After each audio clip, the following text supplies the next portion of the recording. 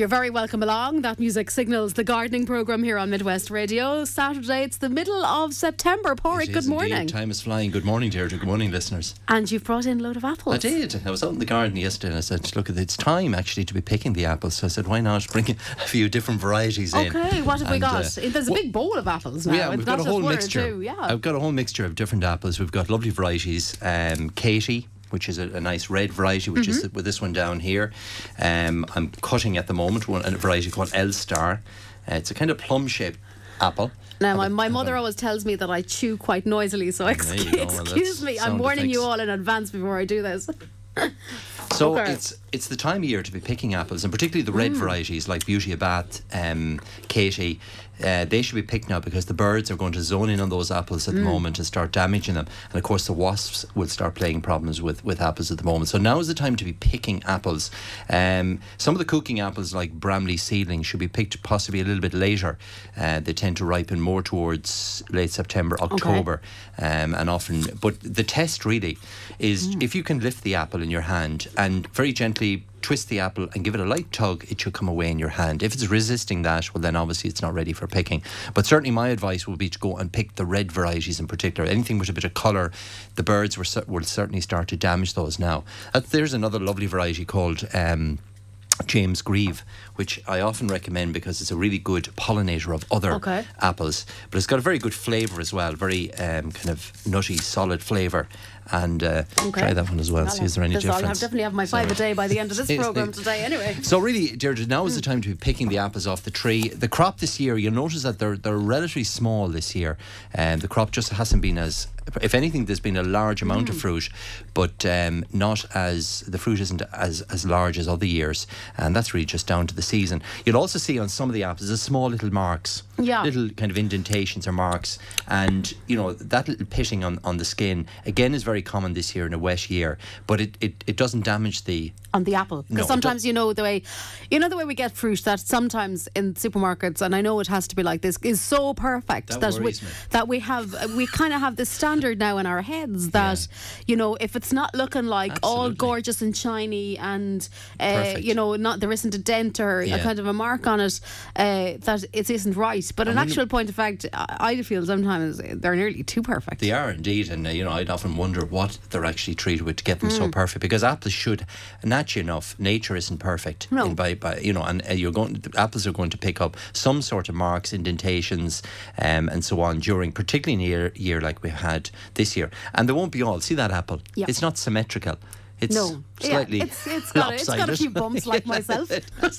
So, and that's the way, that's what I would be looking for from apples. And you'd see with the flavour of the apples, I mean, look at the juice just flowing out of those apples. They're full of flavour, full of juice, but don't let the small marks put you off, because those apples are still perfectly edible. What I would say is any apples that have any sort of bruising or marks, particularly if they fall off the tree and you're picking them up off the ground, try to use those first, like a little bit of bruising on that one there. So that apple should be used first because it won't store. And really at this time of year, it's a matter of taking the apples off the tree, cleaning them, and then wrapping them up individually into newspaper and storing them maybe in timber boxes or crates in a dark, cool location. So, a cellar, a dark shed, somewhere out of light. And by wrapping them individually, obviously you're going to, if one rots, it's not going to rot the entire box. And how long will they last for then? They'll generally store for some of the varieties, the softer varieties like Beauty Abath, will only store for maybe 4 weeks or 5 weeks, and it tends to go off then. Some of the other varieties like the James Grieve, I have to say that this is gorgeous. This lovely James variety. The first one was Katie, was it? The first one was one called L-Star. L-Star, yeah. L-Star. James Grieve you're eating at the moment. That's this red delicious. one here is one called Katie, so I cut you a bit of that. Okay, right. See what you think. Katie is a lovely variety and does store well, so it's quite a good one. Okay, great. As well. And but yeah, most of the apples will store right through the winter if you keep them well. If you keep them well. I really like that. Yeah, it's quite a nice one. So that's one called Katie. And really, when you're planting apples, it's coming into the time of year. It's a good time to plant apple trees in general and fruit in the garden. And I think I was saying last week that autumn is nature's time to plant, but it's certainly a good time to put fruit trees in the garden. So apple trees, pears, plums, all the top fruit, fruiting cherries, and all the soft fruit, gooseberries, blackcurrants, blueberries, for example, strawberries, rhubarb. We're coming into the time of year when they should be planted in the garden. So it's not just the time for harvesting, it's also a very good time of year for planting new plants. As you reap, you shall sow. And with apples, you need to be putting in a mixture of 3 or 4 different varieties to get good cross-pollination. So varieties like I mentioned there, that James Grieve is a very good pollinator of other trees, as is Katie. It's a very good pollinator. Bramley seedling, the cooking apple, tends to be a very poor pollinator and doesn't pollinate other trees. So it's one that definitely needs 2 or 3 other varieties with it, so that you get a good set of fruit. In subsequent years.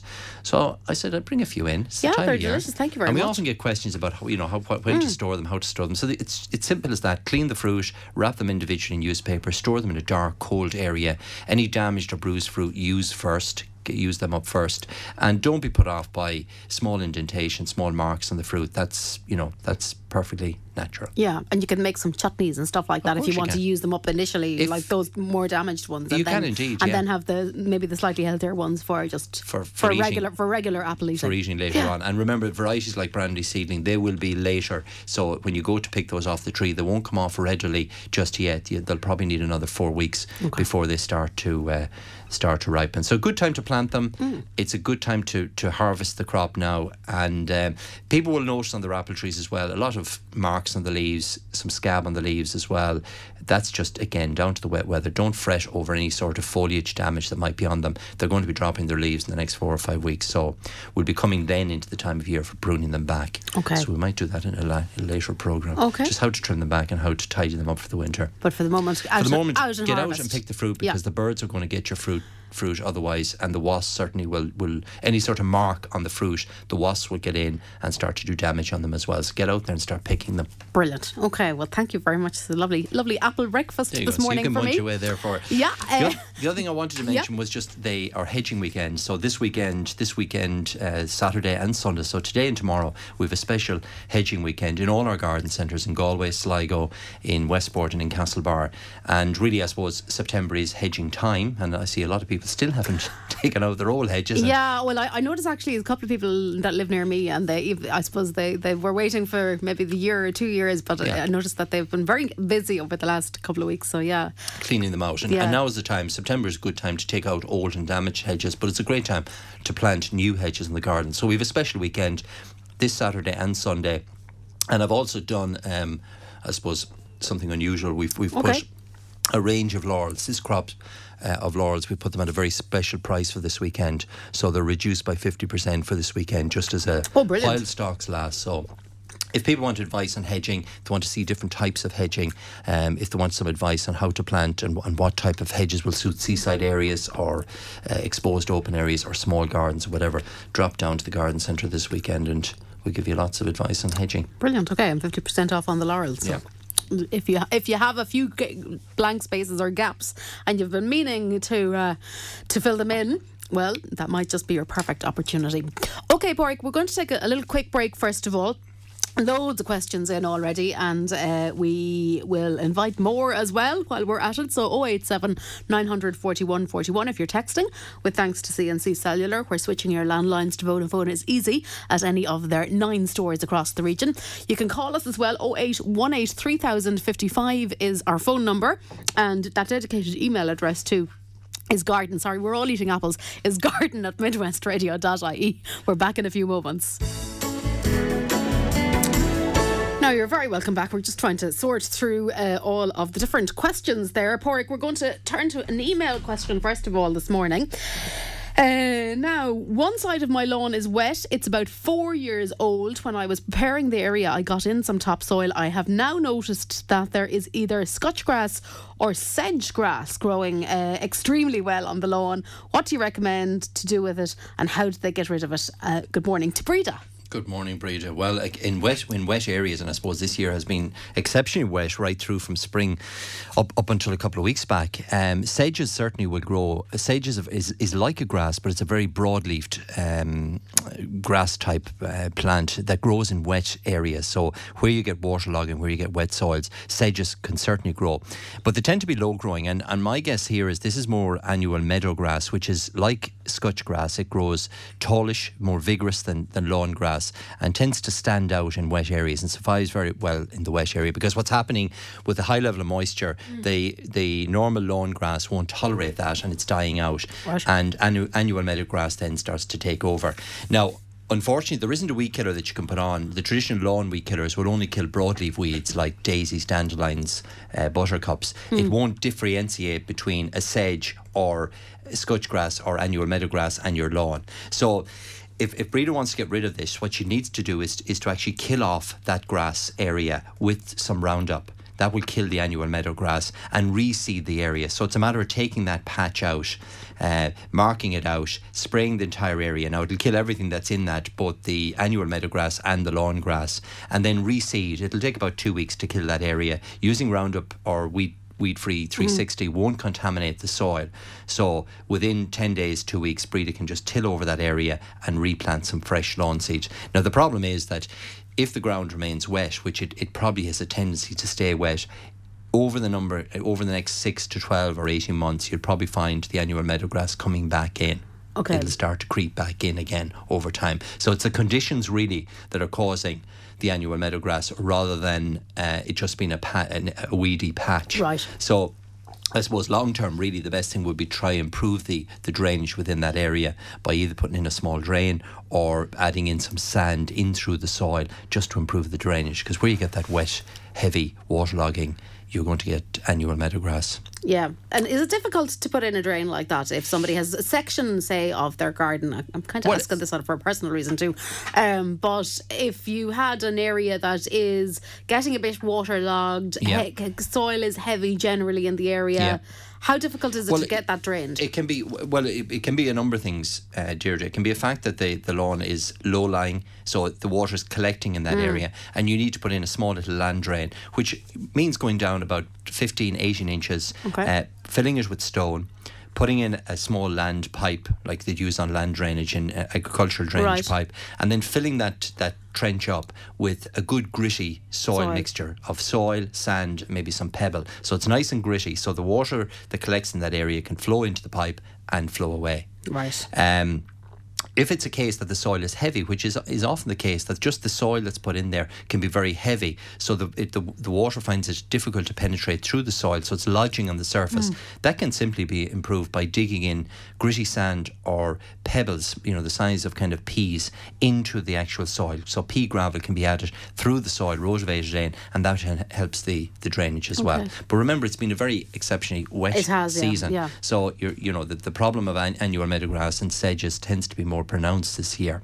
So I suppose there isn't a quick solution in terms of a weed killer that will only kill those wild grasses or sedges without affecting the lawn. So what Breda should do is take out the area, spray it with Weed-Free 360. That won't contaminate the soil. It'll kill the grass that's there, and then reseed that area. But I would add in some pea gravel or some sharp sand into the soil to help the drainage. So if you improve the drainage, you'll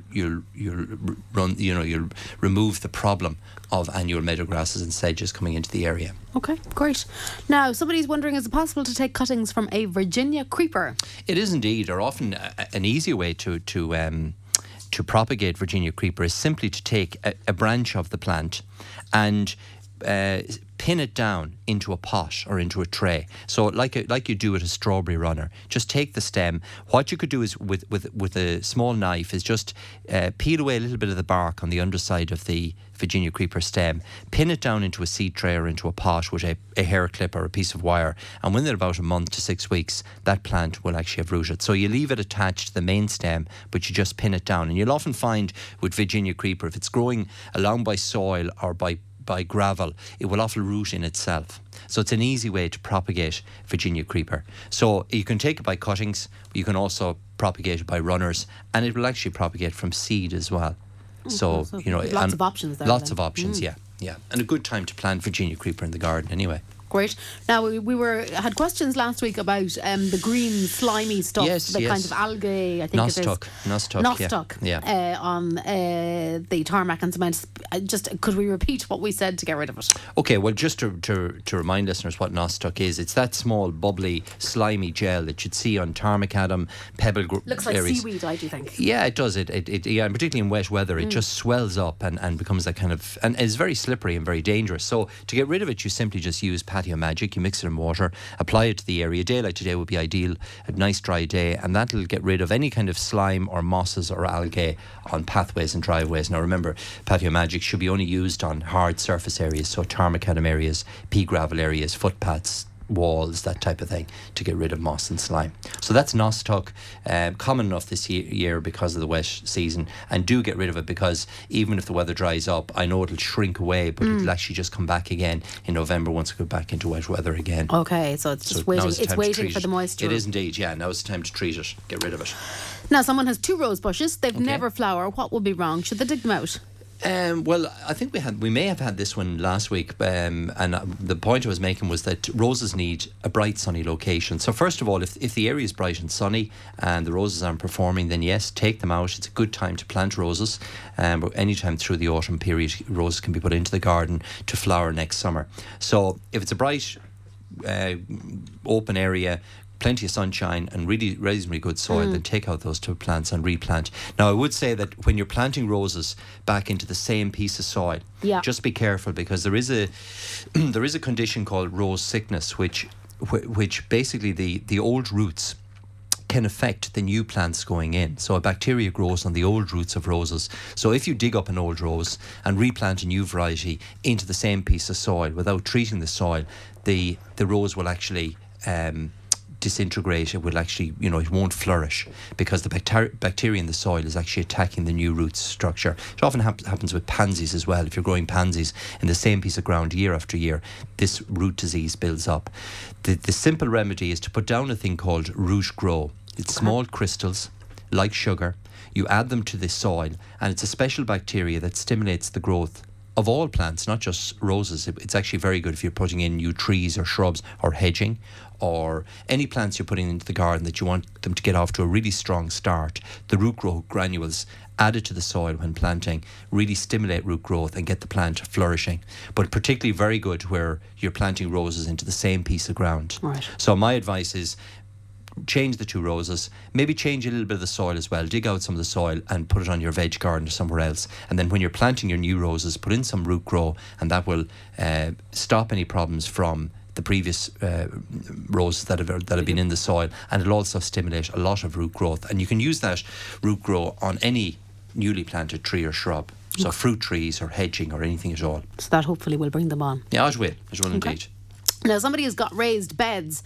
Well, this is probably maybe we've answered this a little bit already, but raised beds with very heavy soil and slugs, how can they improve them now for next spring? Well, I think every garden has slugs this year, so it's not, don't feel bad that the raised beds and the heavy soil is attracting them. So that's just fact of nature this year. Slugs and snails have just had a great year. Yeah. Having said that, to improve the soil in raised beds is quite simply get yourself some Supergrow compost. So it's a special compost that's ideal for enriching soil, and you simply just dig it in, and now is a great time of year to do that.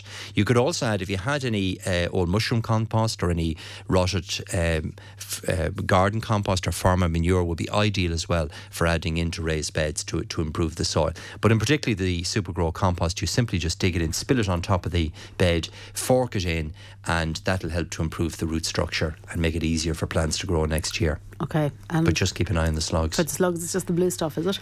Well, you can use the slug liquid as well. I find that very effective. Okay. And again, this time of year, you could be using it to start to reduce the population of slugs. Yeah, can you kind of halt the life cycle a little bit? Oh, you can, of course, break the life cycle. Right. And now is a good time of year to do that. And the slug liquid is very good in that you don't actually put it on your plants, you put it on the areas. So in this particular instance, I would apply the slug liquid onto the soil or onto the sleepers or just around the raised bed. As soon as the slugs come in contact with it, it kills them off. off. So even if they're crossing the grass or a pathway, if you apply the slug liquid there, it'll pick it up on their bodies and it'll kill them overnight. Okay. So you're not actually treating your plants. And of course, the thing with the slug liquid is it's invisible, so pets and children and so on won't see it. Right. But as soon as the slug crosses it, it picks it up in its body and that kills it off. And autumn is a good time to tackle slugs because you're stopping the generation for next year rather than leaving them alone for the winter and tackling the problem next spring. It's a good idea to do it at this time of year. The other thing to do with slugs and snails is to clean away any kind of leaf litter, any sort of rubbish that's around the garden that they're hiding under. Tidy up the garden as well is a big way of reducing the slug population. If there's leaf litter, if there's bits of stems lying around, that's where they're hiding. And if you remove a lot of that and tidy up the garden, it does a lot. Right, you might actually be facilitating them in a way if you don't have things reasonably neat and tidy. Tidy things up a little bit, it makes a big difference as well. Right, I know that we start with apples. There's a few apple tree questions. Somebody is wondering what to do with their apple trees. They planted last year just 2 apples in one, none on the other. They fed them with some of the leaves were tipped with brown bits, and they also had great strawberries this year. What did they do with the foliage now? Okay, well.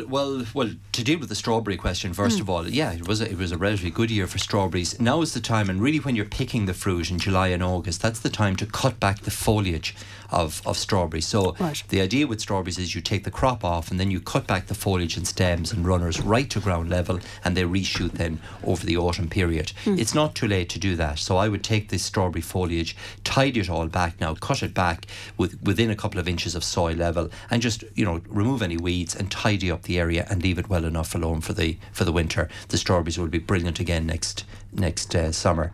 In terms of the apple trees, they're only in a year. You're lucky to get 2 apple trees, right? So, and trees when they go in initially, in their formative years, they tend to do a lot of growing, and that's the time of year to be pruning them back in the winter, developing the shape of the tree.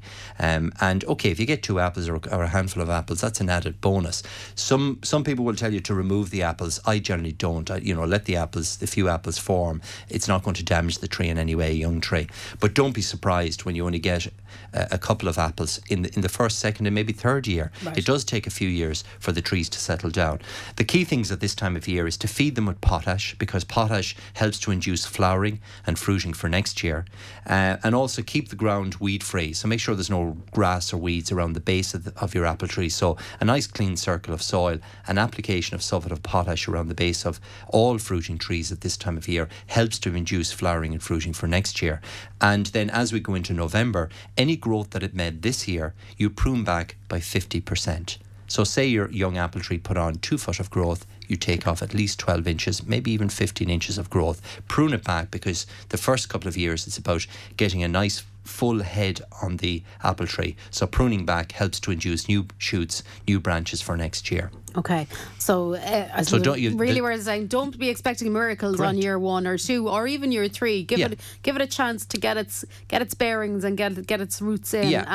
And more importantly, the first couple of years. I mean, an apple tree you're going to have it for the next 50 or 60 years. The important thing for the first couple of years is to get the shape of the tree right. So you want to end up with a nice clean stem for about 2 or 3 feet and the nice bushy broad head on the apple tree. If they're not pruned back when they're young, you tend to get a very tall, lanky tree, which is difficult to pick apples from, and just doesn't have the branch structure that you need. The more branches you have on the plant, the more fruit you're going to get long term. So I would spend the first couple of years pruning them back in November to get a nice full shape on the plant, and then the apples will come, particularly if you're feeding at this time of year with potash. So the listener has done nothing wrong. It's done very well actually for its first year. So a little bit of potash now, keep the ground weed free, and then as we go into November, do some pruning with the trees, and that's all there's to it. Okay, great stuff. Now, somebody killed all the moss, as you said, with the iron. Great. Sulphate of iron. Super job. Great stuff. Yeah. But now the lawn is a bit patchy where the moss died, and they're wondering, can they still resow it? Oh, yeah. You can reseed. September is actually a very good month to reseed. September, October. Grass will germinate at 8-10 degrees Celsius, which is perfect at the moment.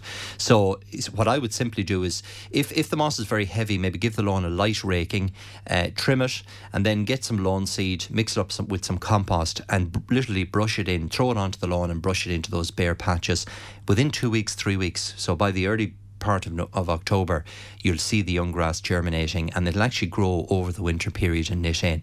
The other thing you could do at this time of year is to feed with an autumn feed. So where you've taken out the dead moss and you're re-sowing, put on an autumn fertiliser, because that will green the lawn without forcing it, and it'll also be a form of nutrition for that young grass as it begins to germinate. So an application of autumn feed over the next week would be a very good idea as well. Okay, great. Now, somebody tells us that they cleared out the tomatoes from their greenhouse, and they wonder, is there any flower seeds that could be planted now, or is it too late? No, not at all. And I suppose we're coming to that time of year when you will be cleaning out the greenhouses. The tomatoes will be, they'll probably have another 2 weeks to ripen, 2 to 3 weeks, and after that it's time to clean them out. What I would be thinking of are, you can certainly use the greenhouse and tunnels to sow seeds of anthriniums, which are the small little snapdragons, which are lovely.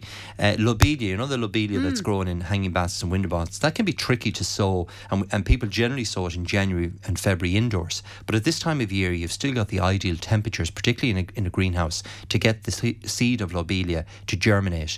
It then overwinters. You just leave it in the trays during the winter period, and then you plant it into your containers in March and April next year. Sweet pea. Sweet pea, we generally associate with the springtime, but actually the sowing of sweet pea, if you sow it in the autumn time, September, October, you'll get bigger flowers, better plants, and an earlier flowering period from sweet pea. So the likes of sweet peas, anthriniums, lobelias, English marigolds, anything that will tolerate a little bit of cold weather can be sown from seed at this time of year. So any of the hardy annuals, white alyssum, for example, would be another very good one. Candy tuft, poached eggplant, hollyhocks, lupins. All of those can be sown from seed. So simply get yourself a pot, fill it with compost, sow the seed in, sieve over a little bit of compost over the top of the pot, cover with some cling film, and leave on a table in the greenhouse until the seed germinates, which will take about 2 to 3 weeks. Right. And at that stage, you simply peel back the cling film and just let the seeds grow on in the pots. There's no need to transplant them until probably February of next year. Okay. So you're just using the September temperatures to get the seeds to germinate. So I would look at things like sweet peas, calendulas, which are the English marigolds, lobelia would be good, anthriniums, the snapdragons, lupins, hollyhocks, delphiniums, any of those can be sown from seed. Shamrock. Shamrock, absolutely. Shamrock. Don't forget about the shamrock. Shamrock, yeah, for next March. Now is the time actually to sow the seed for shamrock if you want good plants for next season. The other thing the listener could do if the greenhouse if there's lots of space in it, is to plant up some bulbs. So some of the bulbs we talked about last week, tulips, daffodils, you can put into pots at this time of year, keep them in a greenhouse, keep them well watered, put them in the greenhouse, and you'll have them in flower a month to 6 weeks earlier than planting them out in the garden. And it's great to have pots of tulips, say in February or March. You can then put them where you want them to flower. Yeah. So hyacinths that we talked about last week that I recommend for the schools would be good to sow as well at this time of year. So there's lots of bulbs and seeds that still can be planted. Okay, gosh, that's kind of spoiled for choice no there now, excuse I'd to leave say. it empty. Yeah, absolutely. Now, somebody has a vegetable garden that's full of small weed seedlings, thousands of them, from a weed with purple flowers. That's willow herb. Okay. Willow herb, I would imagine, yeah. So should I get rid of them now or in the spring, and what would you use? Well, first of all, I would get rid of them. Willow herb it grows about 18 inches to 2 feet in height. It's got lilac-y purpley flowers in July, August, September, and the seed is forming now, and actually the seed is germinating now. So it sounds like willow herb, and where it casts its seed, you literally get a carpet of seedlings at this time of year, and they're winter hardy, so the winter weather won't kill them off.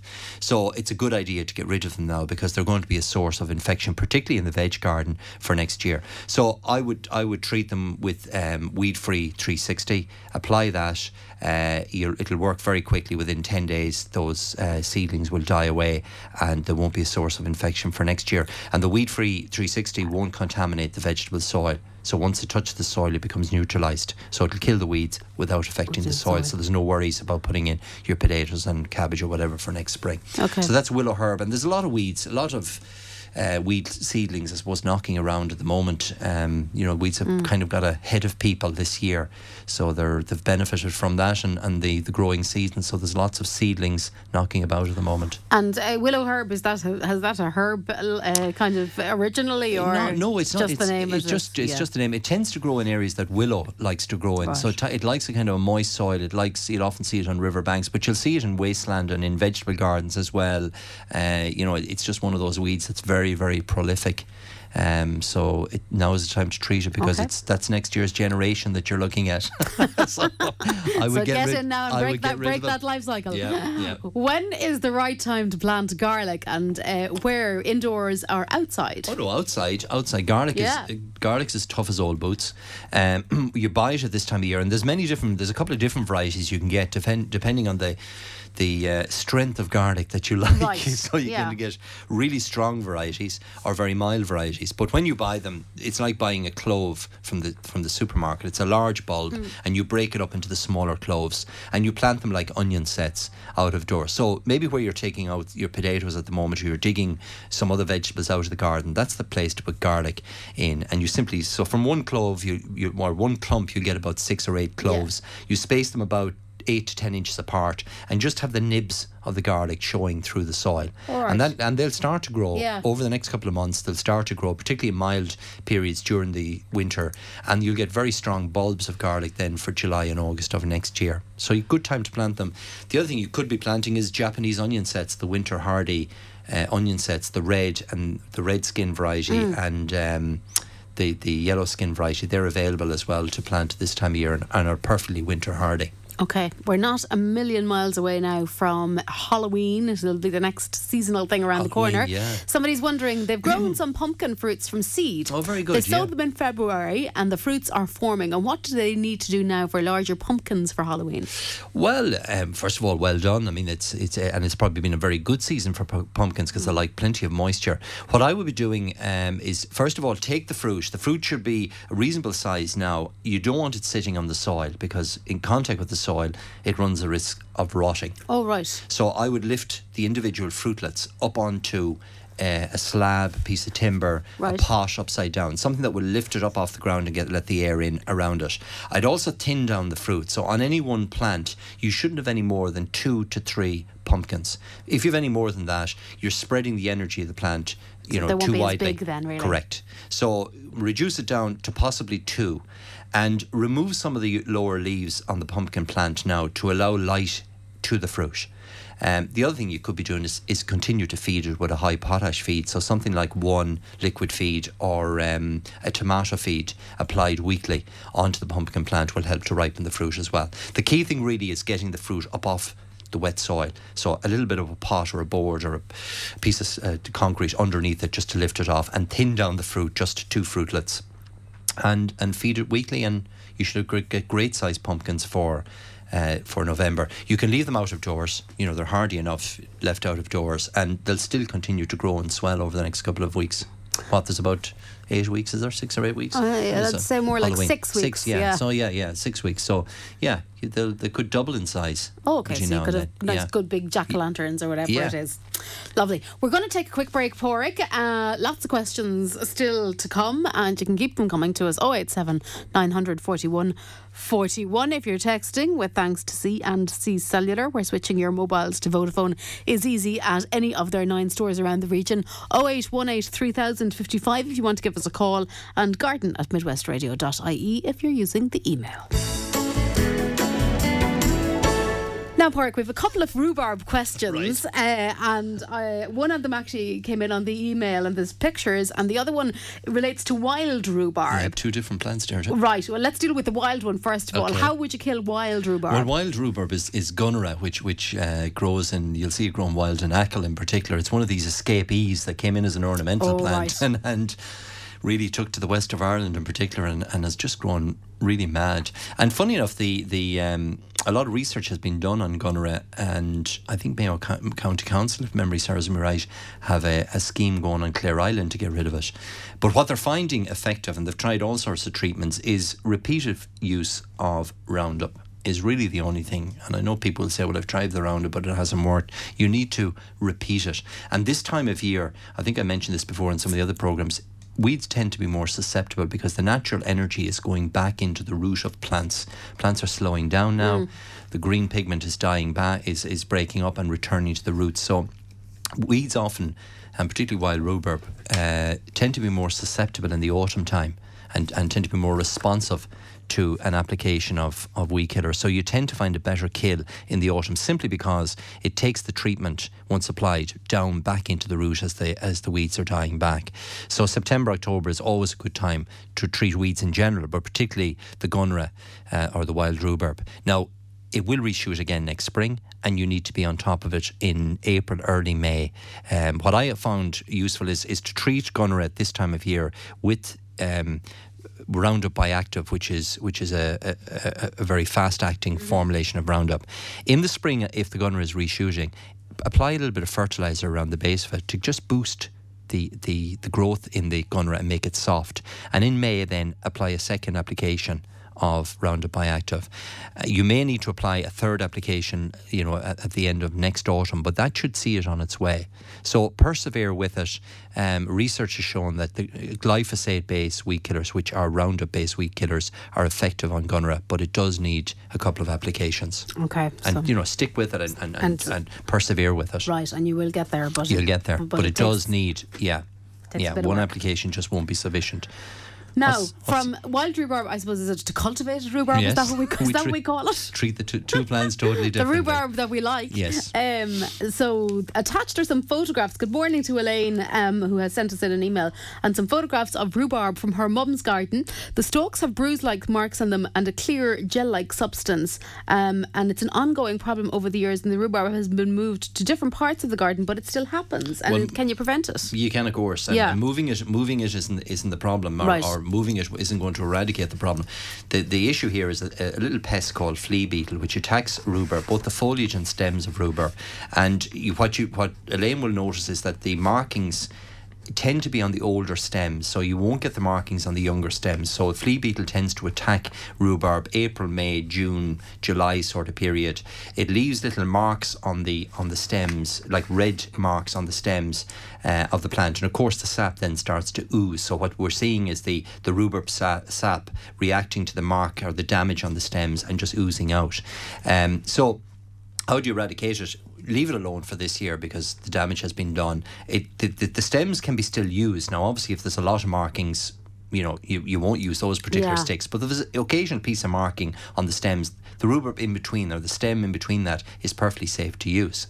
Next spring, as the rhubarb starts coming into growth, apply a little bit of bug clear onto the foliage in April and May, and that will certainly control flea beetle. You may need to reapply it in July, but you tend to get that damaging on stalks that are left to stand for 6 or 8 weeks. The flea beetle then just damages the stems and you get that red pigment and oozing of the stem. And it can also attack the foliage where you see those pin holes in the leaves of rhubarb. That's a sure indication you've got some flea beetle. It also attacks things like turnips as well. The foliage in turnips can be kind of pockmarked as well, and that's a sign of flea beetle. So it's a small shiny beetle, and he's just enjoying the stems of. He's just having a little munch. And really, the gel-like substance is really it's the inner bit of the rhubarb coming out because he's damaged the outer part. It's like cutting your finger. It's just the sap will just ooze out of those areas. So it's not it's not a disease as such. It's more a physical pest damage and something like bug clear. Now, to be honest, unless it's very bad, I wouldn't normally bother spraying for it because generally it produces such a plenty of sticks that it shouldn't be a problem. You tend to notice it more in July, August sort of period because you've picked the first crop of rhubarb. You may not have gone back out to the crop over a month period, and the older stems are showing that damage. Okay.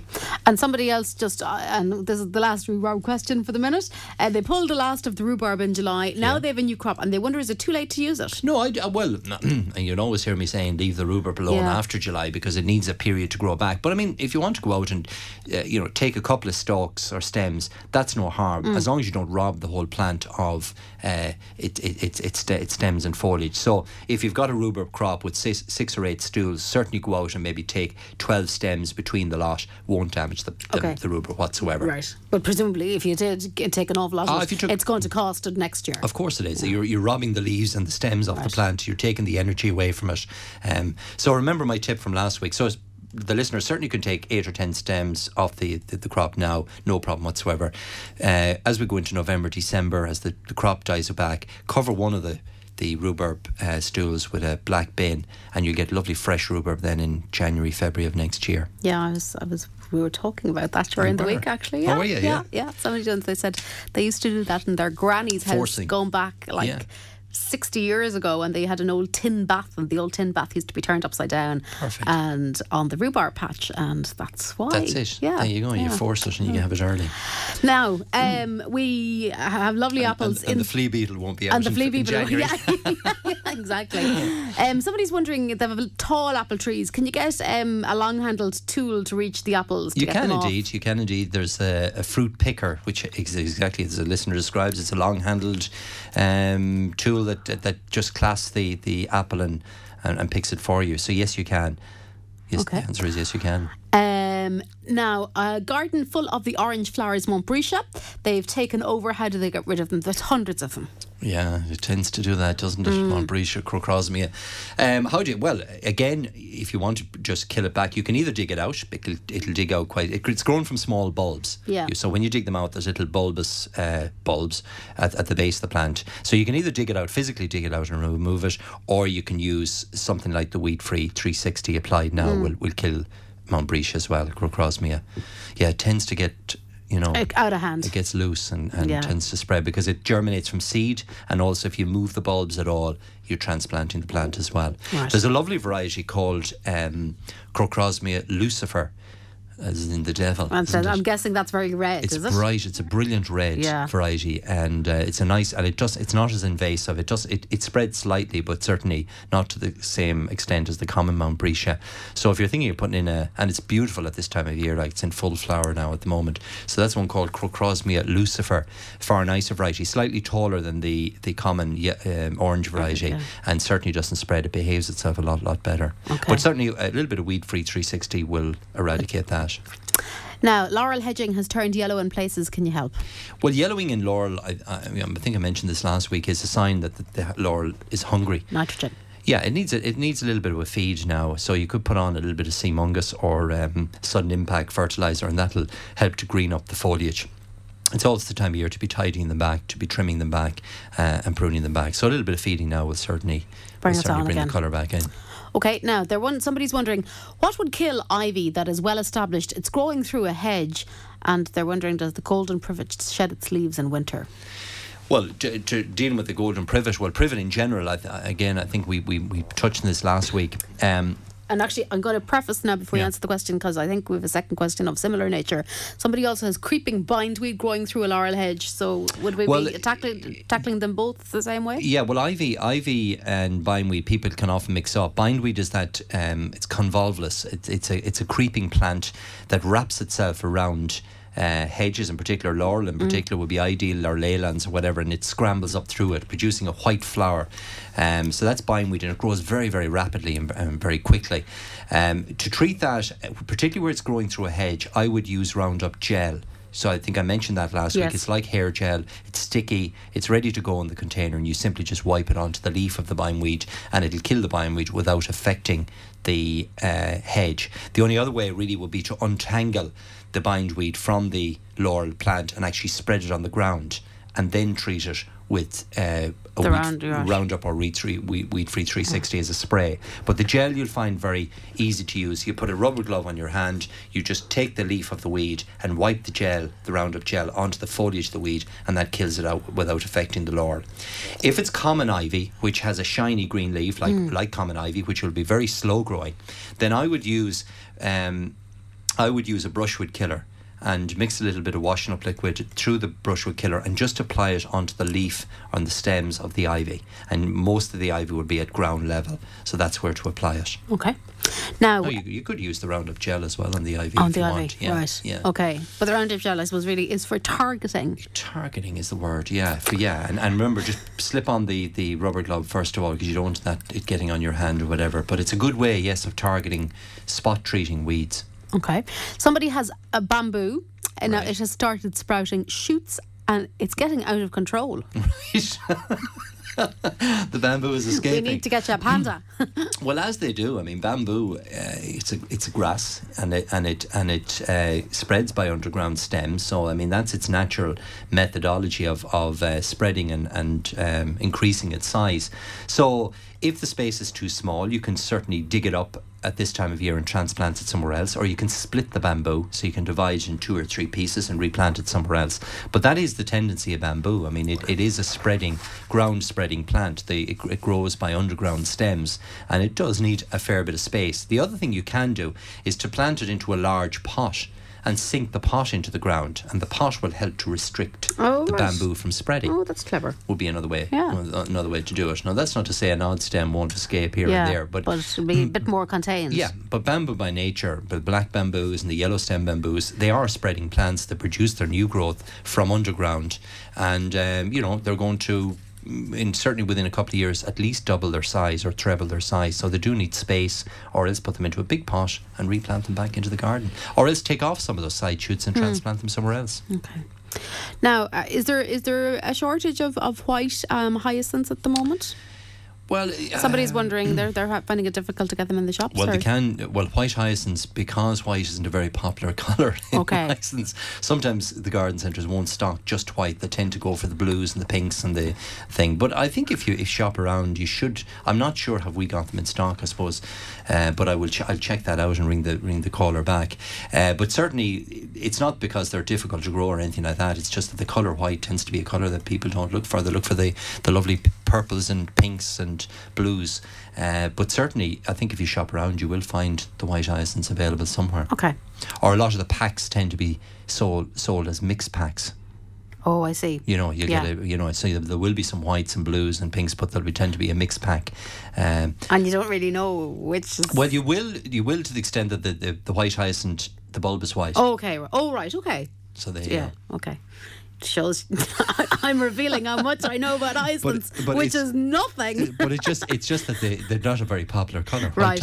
Well, this person is looking for them for a specific reason. They're looking for a grave, which would be lovely. Well, look, I'll check that out for you, and look, we'd certainly be able to source them. Okay. Some white hyacinths. Now, someone has white mould on the top of the soil of their cheese plant and sweetheart ivy. Okay. It seems to have happened gradually since they moved to a newly built house 3 to 4 years ago. They do feed the plants. Could it be the water change? Margaret and Knock. Well, certainly mould on the surface of Swiss cheese or any indoor plant certainly would be an indication of watering. What I would do simply is just take off 2 inches of the top layer of the soil. And Swiss cheese plants are very hungry plants anyway. They need repotting nearly yearly, because they are a vigorous indoor plant. So I would just take the top 2 inches layer of the compost off and just put down a fresh layer of new compost, or pot the plant. It'll be perfectly okay. Generally with Swiss cheese, you allow them to dry between watering. So depending on the size of the pot it's in and how big the plant is, it certainly will probably want watering every 2 weeks at this time of year, and you'll reduce that to about once a month then as we go into the winter period. Okay. Somebody's reminding us that when we're talking about the slug clear, I think as in the liquid, to remind listeners that it's not suitable for edible plants. Well, and that's what I'm saying. Yeah. Don't put it on, and that's my point, is you don't need to spray it on your plants, and don't spray it on your plants because the slugs only need to cross it, they only need to touch it, they only need to pick it up in their body. So I would generally put it on the grass or on the sleepers, or you can put it on the soil, or you can put it on, don't spray it on your cabbage plants or your any of your edibles. Keep it off. Just put it on the area where you feel the slugs, or if you had say an old stone wall, that's generally where the slugs hide during the day, spray it on it. Oh, right. Yeah, so you don't actually have to put it anywhere near where the plants you want to protect are. You just treat the areas where you feel the slugs are. So the pathways, the grass, whatever. And like I say, a day like today actually would be ideal where it's dry, and when they come out tonight, then they just pick it up and it kills them off. Right. Yeah. Okay. Yeah. That's a good idea. And follow the instructions on the pack. It clearly states that not to put it on edible. I mean, you don't want to be spraying your prize cabbages with slug liquid. Yeah. Would you know where you can get Beauty of Bath apple trees? Well, if we haven't got them in stock, we'd certainly source one for the listener. It's a great old variety, Beauty Bath, lovely red apple. It's a soft flesh variety, and it's still available. So it's just a matter of. I'll follow up actually with that caller afterwards. That caller is in Ballina, so Pat in Ballina. Yeah. We'll hunt one out for you. And cutting, probably our last question at work. Cutting from hydrangea taken last year, still in a pot. The flower bud is there, but only the flowers on the outside have opened up. Well, there are different. First of all, there are different types of hydrangeas. There are what we call the lace cap hydrangeas, where only the outer florets open. So the flower is kind of flatter. So you have a couple of different types of hydrangeas, but the two most common types are the mop head, which are the big blousy ones. Yeah, right. And there's also the variety called lace cap, which is a flatter flower, and the florets or the flowers only open on the outer. Probably ½ inch of the flower, so the inside of the flower doesn't open. So my guess is you've got a lace cap variety. And anyway, if it's a young plant, if it's only a cutting, I wouldn't let it flower. I would take the flower off, plant that plant out into the garden, give it plenty of space, because you know the way hydrangeas grow. Put down some compost with them, some organic matter, some compost with them, because they're hungry feeders.